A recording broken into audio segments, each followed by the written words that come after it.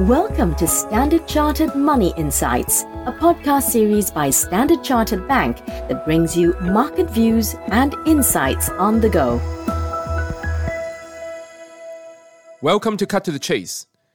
Today is Thursday, the 22nd of June. I'm Daniel Lam, your host for the podcast.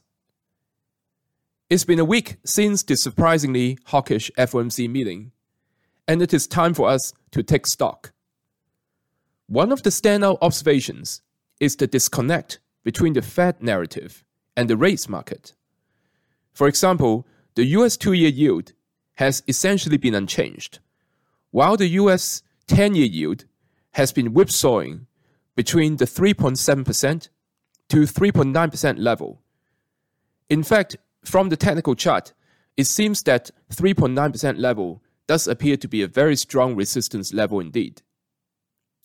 Now, the flows into US Treasury 2-year and 10-year futures remains in line with previous weeks. So basically, the market is saying that the Fed is done, i.e. investors are not believing that the Fed will deliver 2 more rate hikes this year. And this is one reason why Hong Kong China equities have been performing so poorly this week. The story of rotation away from US equities due to the hawkish Fed has not been catching on yet, because US equities and US technology stocks in particular remain in investors' quote-unquote comfort zone, like I always said. So now the key question is, how long would this last? Let's take a look at the positioning of US equities across long-short funds, retail, mutual funds, systematic funds, and option flows. Overall, the positioning has gone from short back in April and May this year to neutral, with the majority of the positioning increase coming from retail investors lately.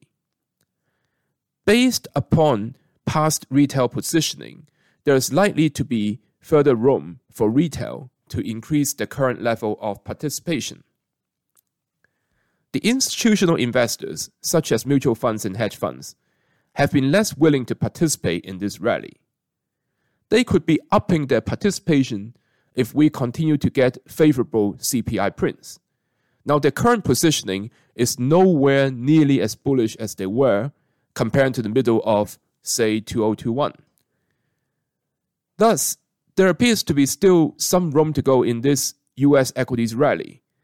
The S&P 500 index may attempt to challenge the key resistance level at 4590 after the index possibly correcting back to the 4200 level. The key driver that may turn against US equities would be a series of data that underperforms the heightened economic expectations in the US. That is all from me for today. As always, if you enjoy this podcast, please don't forget to rate and like it. Thanks for listening, and we wish you a happy day ahead. Thank you for listening to Standard Chartered Money Insights, a podcast series by Standard Chartered Bank. For more details on the latest market insights, subscribe to Standard Chartered Money Insights.